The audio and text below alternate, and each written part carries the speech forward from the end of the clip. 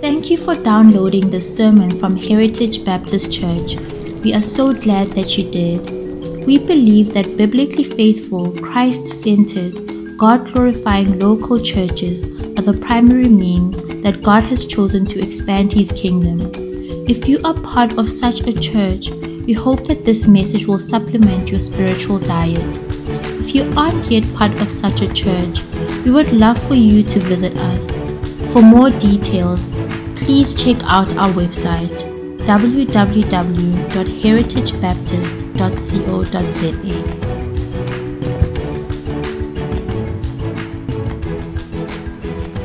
Blessing and a privilege for us to be together on the Lord's Day once again, to come alongside together in God's Word. Won't you turn with me in your Bibles to Acts chapter 2.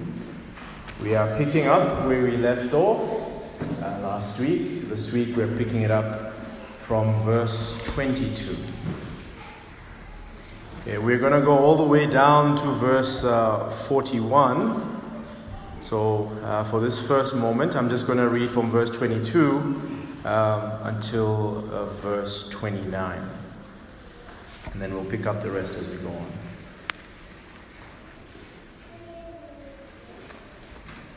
Hear God's word. Men of Israel, hear these words.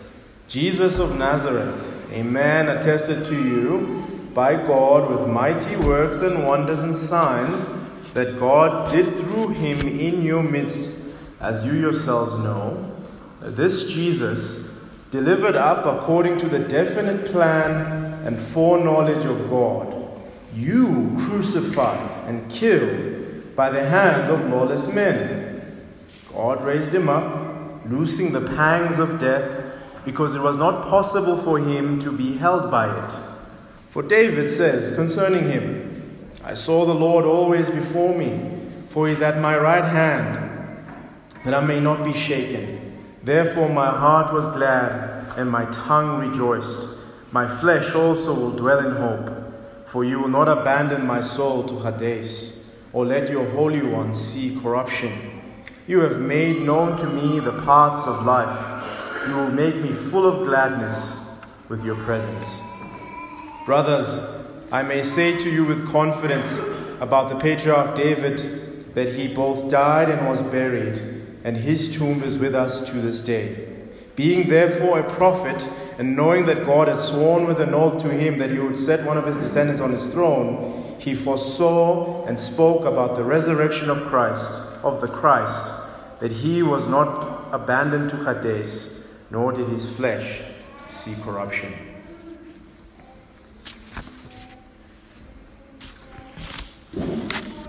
A story is told of a Hindu religious leader in India during the riot killings that followed the partition that created Hindu India and Muslim Pakistan in 1947. A fellow Hindu approaches this priest to confess a great wrong. I killed a child, the distraught man says. Why did you do that? Asks the priest. They killed my boy. The Muslims killed my son, so I then killed one of their children.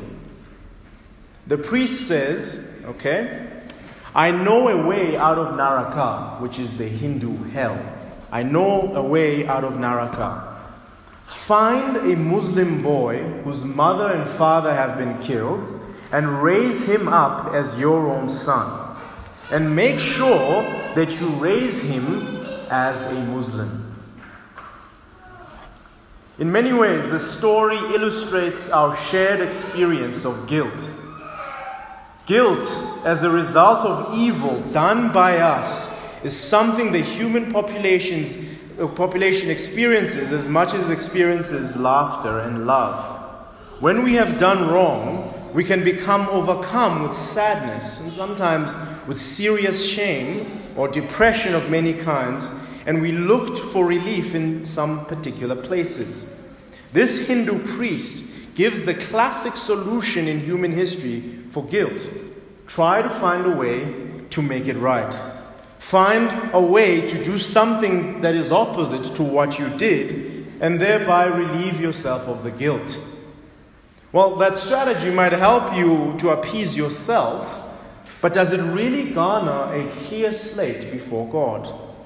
And what if there isn't actually a way to reverse what you did? What if what you did was so evil, so shameful, that you can't even speak of it in public?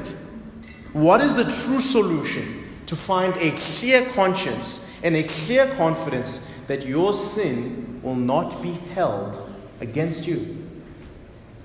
Peter's sermon to the Jews, to the Israelites, has answers to these questions.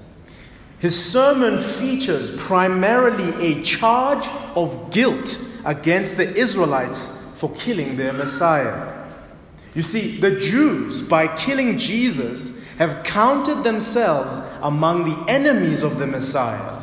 And this is a terrifying thing, because the Jews knew that the Messiah is undefeatable, that the Messiah is the forever living, forever reigning King. So what seems to you and I as just a rehashing of known facts, as Peter repeats these facts of what has happened here, to the Jews that day is terrible news, because it means that they have become the enemies that God will make a footstool for the Messiah. But in the midst of that fear, in the midst of that terror, God gives the Jews hope. So let's walk through the sermon together. And as we walk through this text together this morning, I want you to see a few things. I want you to see the seriousness of Israel's sin, the freeness of God's grace to them, the definiteness of God's plan to save them, and the hope that their salvation shows to us. The first point that Peter makes here is that Jesus was God's man. Jesus was God's man. Look at verse 22. Men of Israel, hear these words. Jesus of Nazareth, a man attested to you by God with mighty works and wonders and signs that God did through him in your midst, as you yourselves know. It is no secret to anyone with a cursory knowledge of the Bible that Jesus Christ is absolutely the central figure of biblical history. But not only that, according to the Scriptures, he is the central figure of all human history. It comes as a little surprise then to find that the Jews themselves in Christ's lifetime did not discern this reality. And you might wonder, did they not have enough information? What is it that we know that they didn't know at the time? Was there something else that was supposed to be shown to them, that was required for them to actually believe that Jesus was the Messiah? Peter here in front of us says, no. This Jesus, this man from Nazareth, was attested by God to you through many signs and wonders and mighty works that God did in their midst. You see, the Israelites here were supposed to be Jesus' witnesses. They were the ones who saw for themselves that Jesus was no normal man. There were many people throughout the first century and before the first century who had tried to claim to be something, but none of them had the attestation through miracles and signs that Jesus had. None of them raised people from the dead. None of them healed lepers. None of them escaped death at will numerous times. None of them fed thousands with a few loaves of bread. None of them had the voice of God publicly announce that this is the beloved Son that should be listened to. The Jews had every witness they needed, and they still did not listen. This was not new, of course. The nation of Israel had often proven themselves to be stiff-necked, disobedient, and full of grumbling, even after God had done many wonders to show them that He is for them. In many ways, that they had already betrayed God numerous times before in the past. And here now, with Christ Jesus, they betray Him again by giving Him over to the Romans to be killed for no reason. If you read the Gospels, it becomes very clear to you that the execution of Jesus Christ was a sham of justice. It was planned in closed doors with the outcome already determined. He was arrested at night so that the crowds wouldn't see it. There were no formal charges against him. False witnesses were brought in to say all kinds of known falsehoods against him. No judge was able to find any fault with him. They had to throw him around. And the main reason that he ended up being killed was because the Roman governor wanted to avoid a protest. The Jews wanted him dead, and they were willing to cause an absolute upheaval in order to get what they wanted. The Jewish nation betrayed him. Now even though it was clearly revealed to them who he was. Peter then goes on to state that this delivering of Jesus Christ was their doing and was part of God's plan. Look with me at verse 23. This Jesus, delivered up according to the definite plan and foreknowledge of God, you crucified and killed by the hands of lawless men. He says he was delivered up according to the definite plan and foreknowledge of God. The definite plan of God here suggests that God himself had orchestrated this.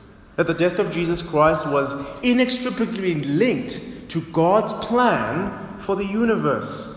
It speaks of the unmoving plan, the plan for all time. And Jesus' death was necessary in accordance with that plan. The foreknowledge of God here refers to the fact that God, being himself not limited by time, knows the end from the beginning. Jesus' death was planned by God. Jesus' death was guaranteed by God. From this statement, it is clear to everyone that the person that is in charge of Jesus' death, at least from what Peter says here, just in verse 22, is God. You can't miss it. Peter is saying that the events happened in a way that was not haphazard. They were planned in heaven. But then, in the same breath, he says that the Jews were the ones who did it. Read verse 23 again. He says, this Jesus, delivered up according to the definite plan and foreknowledge of God, you crucified and killed by the hands of lawless men. You are guilty for his death. So how are we to understand this? Who exactly is responsible? Is it God in his plan and foreknowledge? Or is it the Jews in their guilt and rejection of Christ? Who is responsible for the death of Jesus Christ? Well, many people have tried to solve this in many different ways throughout church history, to try and find a solution to these twin realities that the Bible says very clearly. One solution that has been proposed is that which is called open theism. Open theism. And open theism suggests that God does not know the future. God is not in control of the future. Here's a popular open theist by the name of Greg Boyd. This is what he says. In the Christian view, God knows all reality, everything there is to know.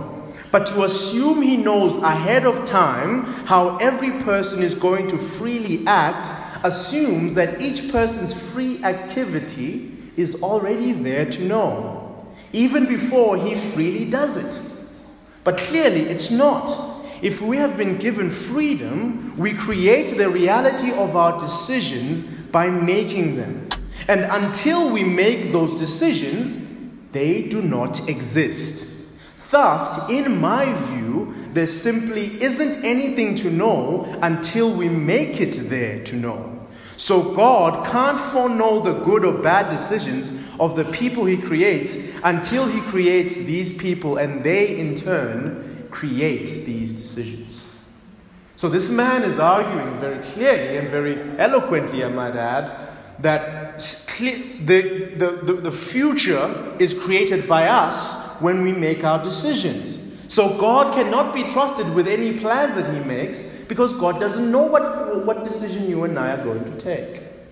This leaves us at sea. It means that we can't have any kind of hope because nothing is certain. We can't know anything for sure. We cannot trust it when God in the Old Testament says the Messiah will come and he will die, and by the stripes on his body, people will be saved. We can't trust it. This is an inferior solution. Here's another solution by another person. A different one to open theism. This is more what is called many different things. It's a redefinition of foreknowledge. And this man says it this way. If you accept that God's plan to save has great detail, and God knows and acts on that plan with that much great detail, then you need to be willing to credit God with all the evil that happens in the world, something that I am unwilling to do. We believe Scripture would indicate that God's will is more permissive. He allows humanity some autonomy to make choices and be responsible for them, and God's plan is to save all who will believe. This man is trying to do a noble thing. He's trying to make sure that evil and the evil decisions that we make are not attributed to God. That is a noble task, but it is a misguided task. God's word has already made it clear that he cannot be tempted with evil, and he himself does not tempt anyone with evil. However, the solution that this gentleman proposes leaves the plan decidedly not definite. If the plan is there to save, but it might not happen because perhaps the Jews might choose to not have crucified Jesus, then the plan itself cannot be said to be definite. If it's up to the Jews, then there's nothing definite because the Jews might decide, let's not kill him. Actually, these signs are compelling. The reality, dear friends, that these are all inferior solutions to serious tensions. The reality is that what we have is a conundrum in front of us that the Bible does not even attempt to solve. The Scripture makes it clear that God is in charge of everything that happens, and at the same time, we are responsible for our choices. It's a tension. It is a real tension, and we need to live with that tension. God is in charge of everything, but you and I will have to answer for the way that we act. The fact that God had planned Christ's death, predicted Christ's death, and fastened the hope of the world on Christ's death does not nullify the Jews' responsibility for killing their own king. And what's more evil here in this text, in verse 23, is that they killed him by the hands of evil men. Perhaps the greatest tragedy of Jewish history, at least in my view, is recorded for us by John. In John chapter 19, verse 15, Pontius Pilate, the Roman governor over Judea, asked the Jews, "Shall I crucify your king?" He asked them, "Shall I crucify your king?" And the Jews respond with a treasonous, evil, idolatrous, abominable statement. "We have no king but Caesar." We have no king but Caesar. The Jews have said, "This is not our king. Our king is your king, so you kill him for us." They have exchanged the true king. They've denied the king who took them out of Egypt, who cared for them, who fed them. They're denying him, and in his place, they're choosing the Roman to be their king. And then they're asking the Roman to kill the king who has cared for them, who actually made them into a nation, and who had come to, at that day, at that time, to gather them to himself. You remember the Lord Jesus looking out over Jerusalem and saying, "Oh, Jerusalem," weeping over Jerusalem, saying, "Oh, Jerusalem, how I would have wanted like a hen to draw you in and cover you, but you just do not listen." This is their king, the one who loves them, the one who's cared for them, and they reject him. The guilt of the Jews is clearly stated here. Now, what makes it bad for the Jews, what makes it even worse, what makes this a problem situation for the Jews is that Jesus did not stay dead. It would have been one thing if he stayed dead. They would have been vindicated. You see, it's just another guy. But he did not stay dead. Look at verse 24 with me. God raised him up, loosing the pangs of death, because it was not possible for him to be held by it. For David says concerning him, I saw the Lord always before me, for he is at my right hand, that I may not be shaken. Therefore my heart was glad, and my tongue rejoiced. My flesh also will dwell in hope, for you will not abandon my soul to Hades, or let your Holy One see corruption. You have made known to me the paths of life. You will make me full of gladness with your presence. And then he interprets this text. Verse 29. Brothers, I may say to you with confidence about the patriarch David that he both died and was buried, and his tomb is with us to this day. Being therefore a prophet, and knowing that God had sworn with an oath to him that he would set one of his descendants on his throne, he foresaw and spoke about the resurrection of the Christ, that he was not abandoned to Hades, nor did his flesh see corruption. This Jesus God raised up, and of that we all are witnesses.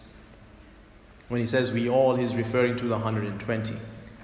Peter makes a statement in verse 24 that should bring terror to the Jews, that he didn't stay dead because it was impossible for him to stay dead. Why was it impossible for Jesus Christ to stay dead? What separates him from all these other people who have stayed dead for all of history? Why is it for him not possible to stay dead? Well, he then goes on to quote Psalm 16 to show that the scriptures had proclaimed that he would live. And he makes it clear that David could not be talking about himself when he says these things here in Psalm 16, because David is dead and stayed dead. As a prophet, David was, he was speaking of one of his own descendants, the man Jesus Christ.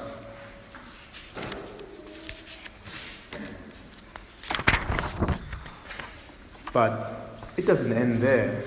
He doesn't stay dead, and that's a problem on its own for the Jews, because this is clearly a special person. This is clearly the signs that were there in the beginning, before, while he was alive, have followed him even to death, such that he rises again from the dead. But it doesn't end there. Look at verse 33. Being therefore exalted at the right hand of God, and having received from the Father the promise of the Holy Spirit, he has poured out this that you yourselves are seeing and hearing. For David did not ascend into the heavens, but he himself says, the Lord said to my Lord, sit at my right hand until I make your enemies your footstool. He didn't stay dead. But what actually happened? He rose up, ascended to heaven, and is seated at the right hand of the Father.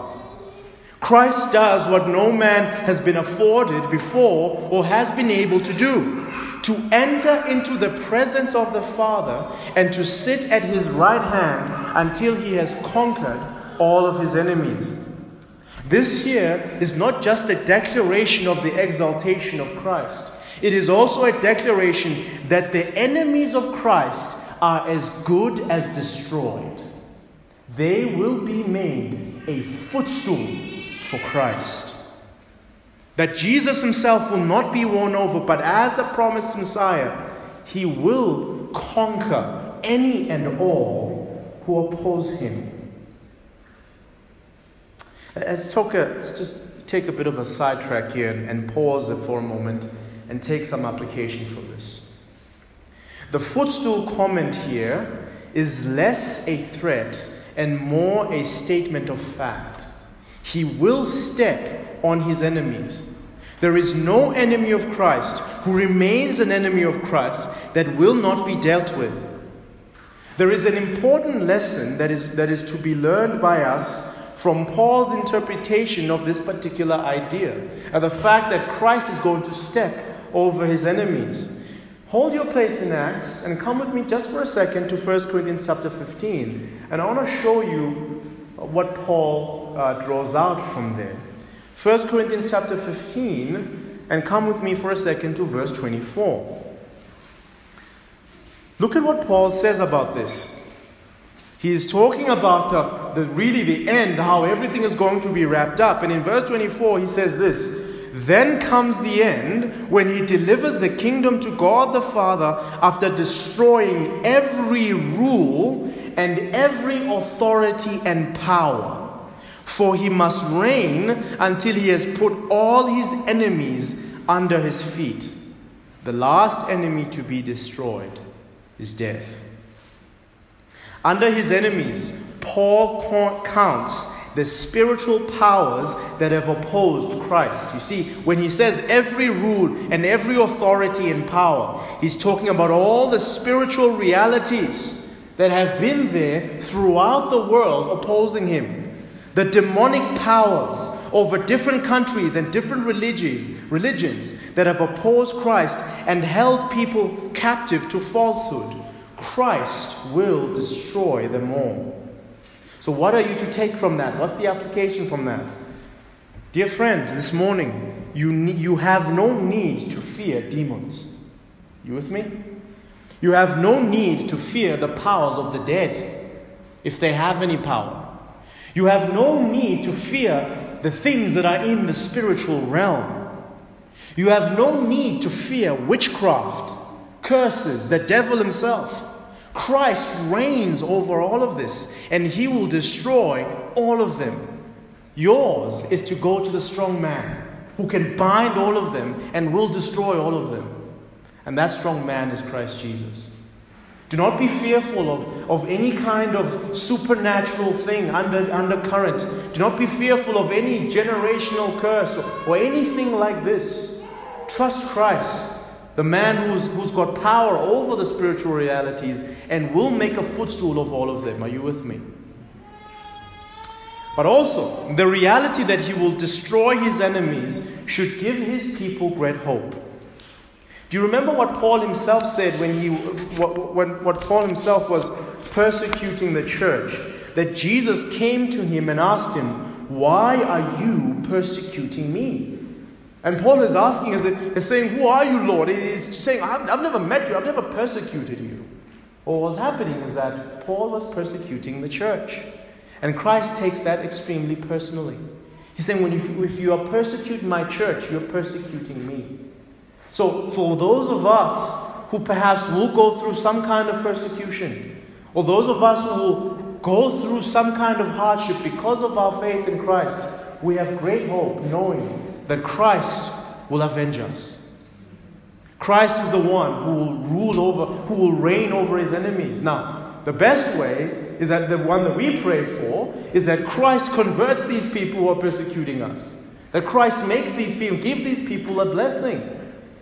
But if they refuse and they persist in doing that and persist in hurting the church of Jesus Christ, we do not take a vengeance on ourselves. We leave them to our Lord, who will crush them under his feet.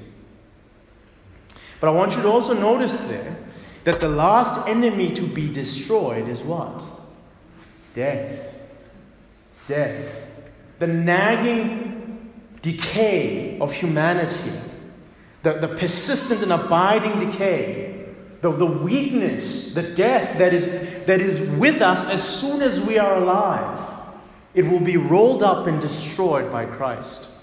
Well, the pain that comes with it, the mourning that comes with it, the weakness, the frustration that comes with it, all of it. The Lord says in Revelation 21, "I will wipe away all the tears of my people." Let me encourage you with this reality. The fact that Christ will make a footstool of all of his enemies. In fact, in the text here, it says the Father will make the footstool of all the enemies of Christ. That reality should give us great hope. But now, come back with me to Acts chapter 2, and let's conclude the matter here in verse 36. Here's a summary of Paul's sermon to the Jews. Here's the summary of Paul's message to the Jews. So not Paul, Peter. Peter's message to the Jews here in verse 36. This is what he says. Let all the house of Israel therefore know for certain that God has made him both Lord and Christ, this Jesus whom you crucified. You Jews, you must know this for a fact. You must be sure that this is the Messiah. When he says God has made him both Lord and Christ, he means that now Christ has been coronated. He is now taking up his official duties as the Messiah, and you guys killed him. Here's the summary of Peter's sermon. Israel is guilty of treason and rebellion against their Messiah. They were the people of God, but they persisted in their Old Testament ways of not listening to God. So what is the abiding lesson for us from the sin and rebellion of the Jews? Is there an abiding lesson for us? I think there is. And here it is. Those in Christ must learn from the rebellion of Israel and not repeat it. Those in Christ must learn from the persisting rebellion of Israel and not repeat it. Let me show you our application from 1 Corinthians chapter 10. Come with me to 1 Corinthians chapter 10, where Paul is talking about Israel's rebellion in the Old Testament. And he's talking about how they rebelled, and then he maps that to us living now in Christ. And you will see that the lessons are similar. Israel not only rebelled against Christ throughout their history, they rebelled against Christ while he was there, and they ended up killing him. Look at 1 Corinthians chapter 10, and I'll read for you from verse 1. For I do not want you to be unaware, brothers, that our fathers were all under the cloud, and all passed through the sea, and were all baptized into Moses in the cloud and in the sea, and all ate the same spiritual food, and all drank the same spiritual drink. For they drank from the spiritual rock that followed them, and the rock was Christ. Nevertheless, with most of them God was not pleased, for they were overthrown in the wilderness. Now, these things took place as examples for us, that we might not desire evil as they did.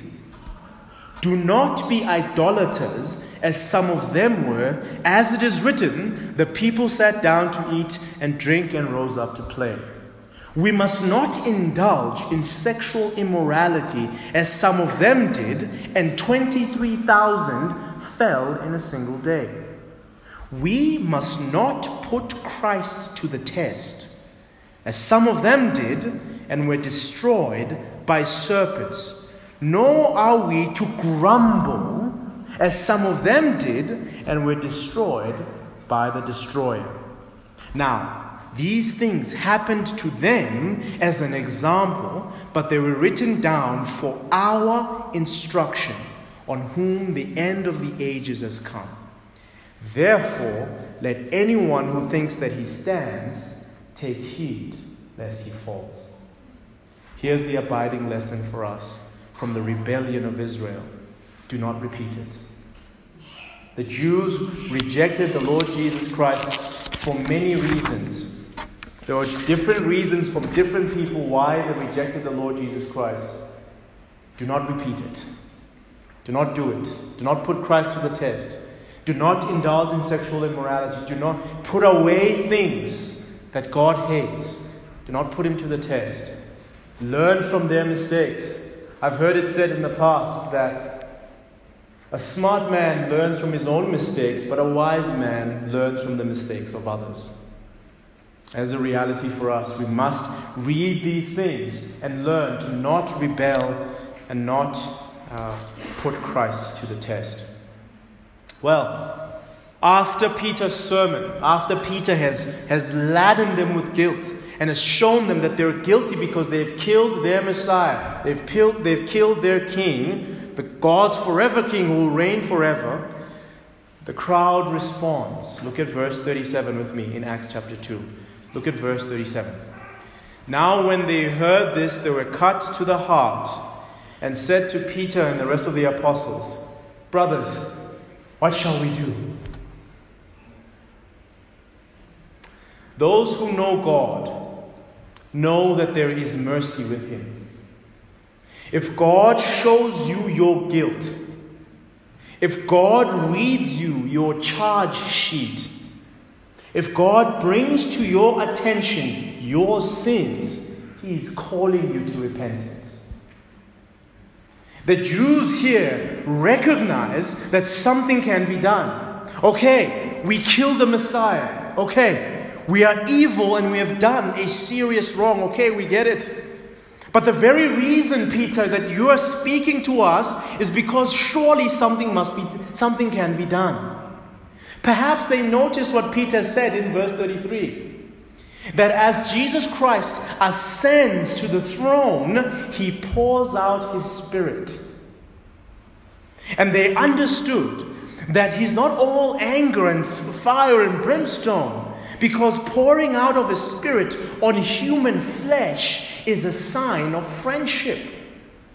When the Spirit of God descends on human flesh, that is a great sign of friendship with God.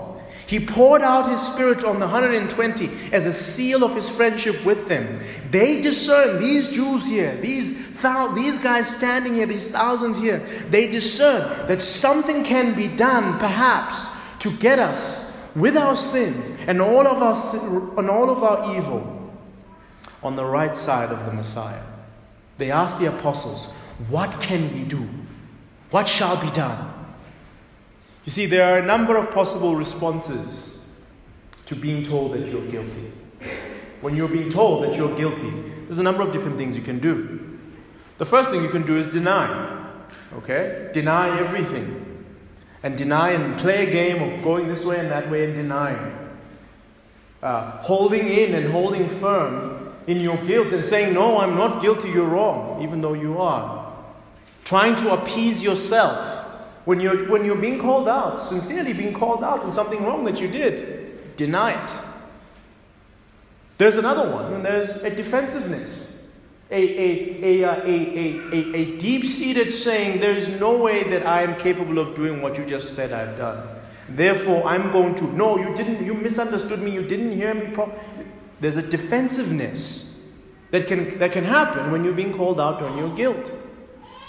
And you're saying, "No, the problem is really with you. It's not really with me. When I did this, or no, you don't understand." There's a defensiveness. There's also a hiding and averting the issue. Oh, I did that wrong thing. Oh, okay. Trying to hide in a conversation, someone calling you out and then trying to avert, change the subject, not to dwell on the issue. There's a hiding and averting, and perhaps even when your guilt inside you is ringing at you, and then you try and just satiate yourself with other things, watching stuff, eating stuff, going places, just trying to put your guilt aside so that you can hide and avert the issue. All of these ways, denial, defensiveness, hiding and averting, all of them lead to destruction. All of them lead to destruction. The best response when you're being told by God that you're guilty is to say, "Okay, I agree. Yes, I am guilty. What can be done? I am guilty. Is there forgiveness for me? Is there mercy for me? What can be done? Yes, I'm evil. I've done things unspeakable. Yes, I've said things unspeakable. I've acted in ways that shouldn't be done. What can be done? Is there mercy for me? Can I get forgiveness for what I have done?" That is by far the best response. And if you come to God with that kind of response, my friend, this is what you're going to receive. Look at verse 38. "And Peter said to them," they're contrite in their hearts, they're pressing. This is what Peter says to them: "Repent and be baptized, every one of you, in the name of Jesus Christ, for the forgiveness of your sins, and you will receive the gift of the Holy Spirit.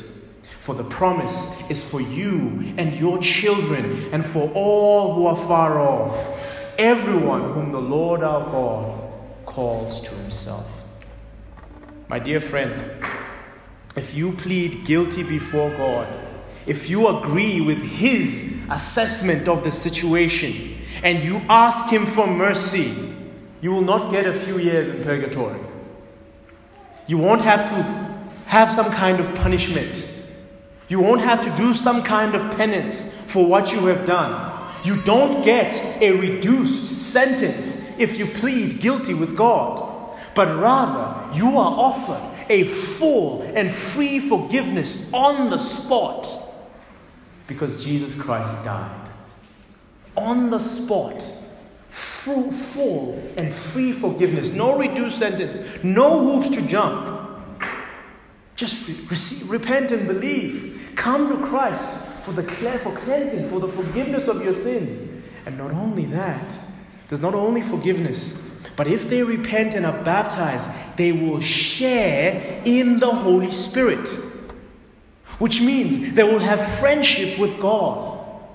There won't be, he goes on to say, there won't be an abiding, immovable curse on their children because of their rebellion, but rather their children themselves can receive that same Spirit if they repent and be baptized in Christ. It's not because, no, the Jews, imagine the Jews are standing there and they know that, okay, they've really messed up. They've heard this. We've really messed up. Our children are doomed. Our whole nation, our whole name is doomed. There's nothing that can be done. But they ask, what can be done? And Peter says, if you repent and believe in Christ Jesus, you will have friendship with God. And if your children also repent and believe in Jesus, they will have friendship with God. There won't be any abiding curse. There won't be any casting out. If you come to the Lord Jesus Christ, it will be as if you never did this sin. Your slate will be wiped completely and utterly clean. And and then of course he opens it up to everyone. He says it's not just, it's for you, it's for your children, it's for all who are far off. It's for Jews who are here, it's for Jews who are over there, it's for non-Jews who are here, non-Jews who are everywhere. This promise of forgiveness of sin and friendship with God by having the Holy Spirit is a promise for everyone. What are you guilty of this morning? What is the nagging thing that's in your conscience that's saying you're exposed? Who are the group of people that you avoid because you feel exposed? They've seen your sin. What are you guilty of? Where perhaps have you felt deep shame because of what you have done? By coming to Jesus Christ, you will be completely forgiven and you will receive friendship with God. It will be as though that never happened. If you come to the Lord Jesus Christ, you will have friendship with Him. If you come to Him asking and saying, is there mercy for me? The resounding, repeated, loud answer that you will hear is yes. Yes, there is mercy for you. Come, and not only is there mercy, there is friendship. You are now a child of heaven. And Peter goes on here to exhort them, the Jews, and says to them in verse 40 to save themselves from this crooked generation. He's repeating, come, save yourself. This wicked, crooked generation is lost. It's done many sins. Escape from it. How do you escape from this crooked generation? By coming to the Lord Jesus Christ. This is the boat of escape. And of those who hear Peter, 3,000 on that same day repented and believed. See, that number 3,000 is an important number. When we hear a number like that massive, 3,000, you know what it's saying to us? It's saying the mercy that God offers knows no bounds. All kinds of people are counted in those 3,000. Those people in those 3,000 weren't just guilty of killing Christ. They were guilty of many other sins, many other unspeakables.